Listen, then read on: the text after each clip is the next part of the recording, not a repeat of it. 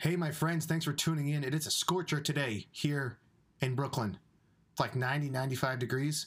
Just stay cool out there. If you're out there showing apartments or you're walking your dog, make sure they're all hydrated. So today we want to talk about an update. This is an article that was written in the New York Times. It's related to the new, maybe 2 weeks ago, I guess July 1st, they passed rent regulation laws, okay? We have another video profiling exactly what was changed, like limits on security deposits and rent regulation mostly. So this episode, we're going to talk about payouts for your rent-regulated apartment. All right. So this article written by the New York Times, can I still get a payout for my rent-regulated apartment? In short, the answer is no. There's a couple reasons why, okay?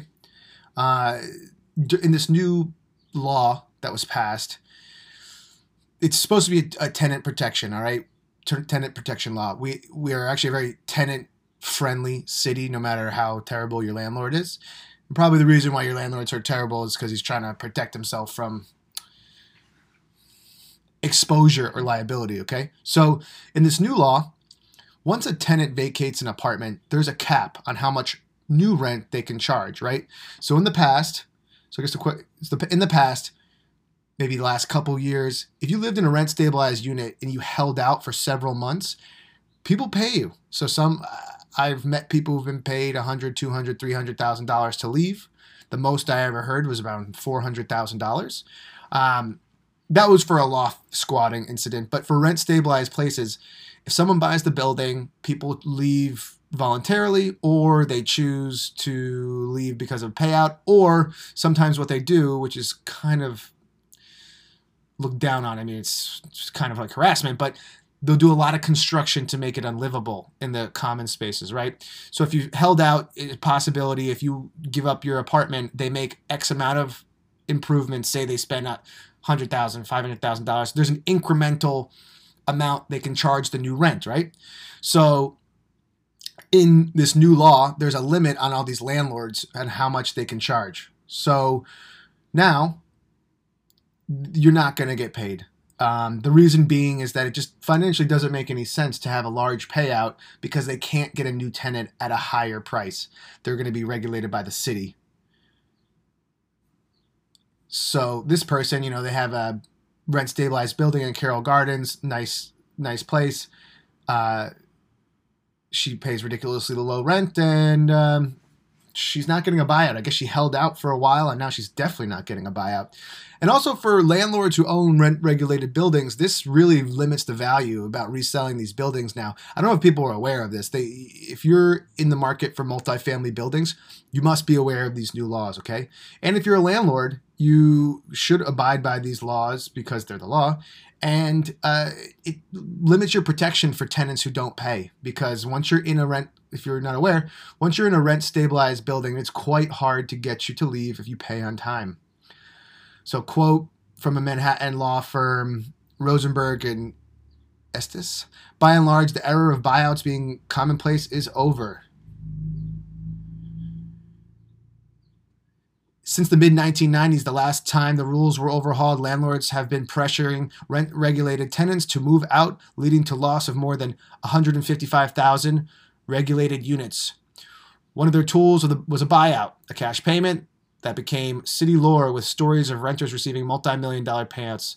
That's a little bit, that's a lot. I would not believe that unless it was some massive building with huge development rights. But typically in a unit building 6 or more, that's tended when they become rent stabilized, different things. That's typically where you're seeing them, where someone wants to come in, make some improvements, either raise the rents or sell it, get it vacant, deregulate it, make it all market rate apartments. So this was an effort to protect existing rent stabilized units, right? Because there's a limited amount of them in the city.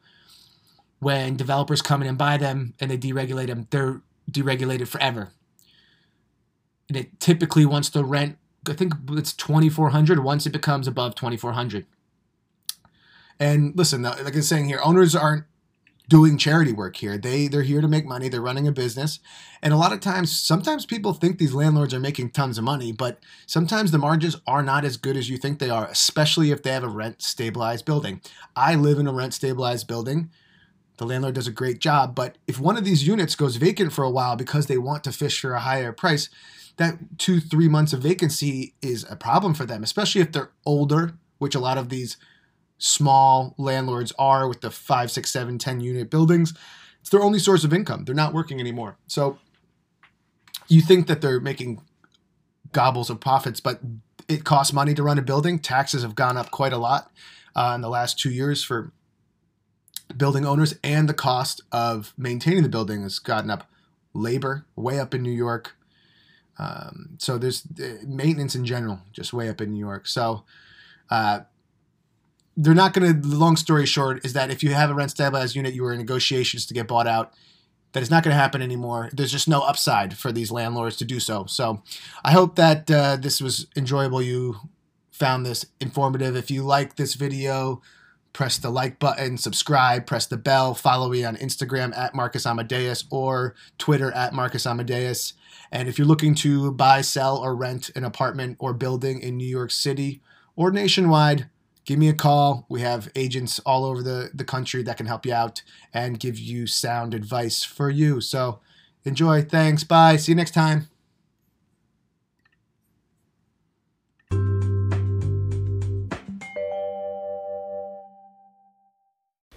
My friends, if you enjoy listening to this podcast, please tell your friend, subscribe on iTunes, YouTube, Instagram, and we're going to give you more educational and entertainment content.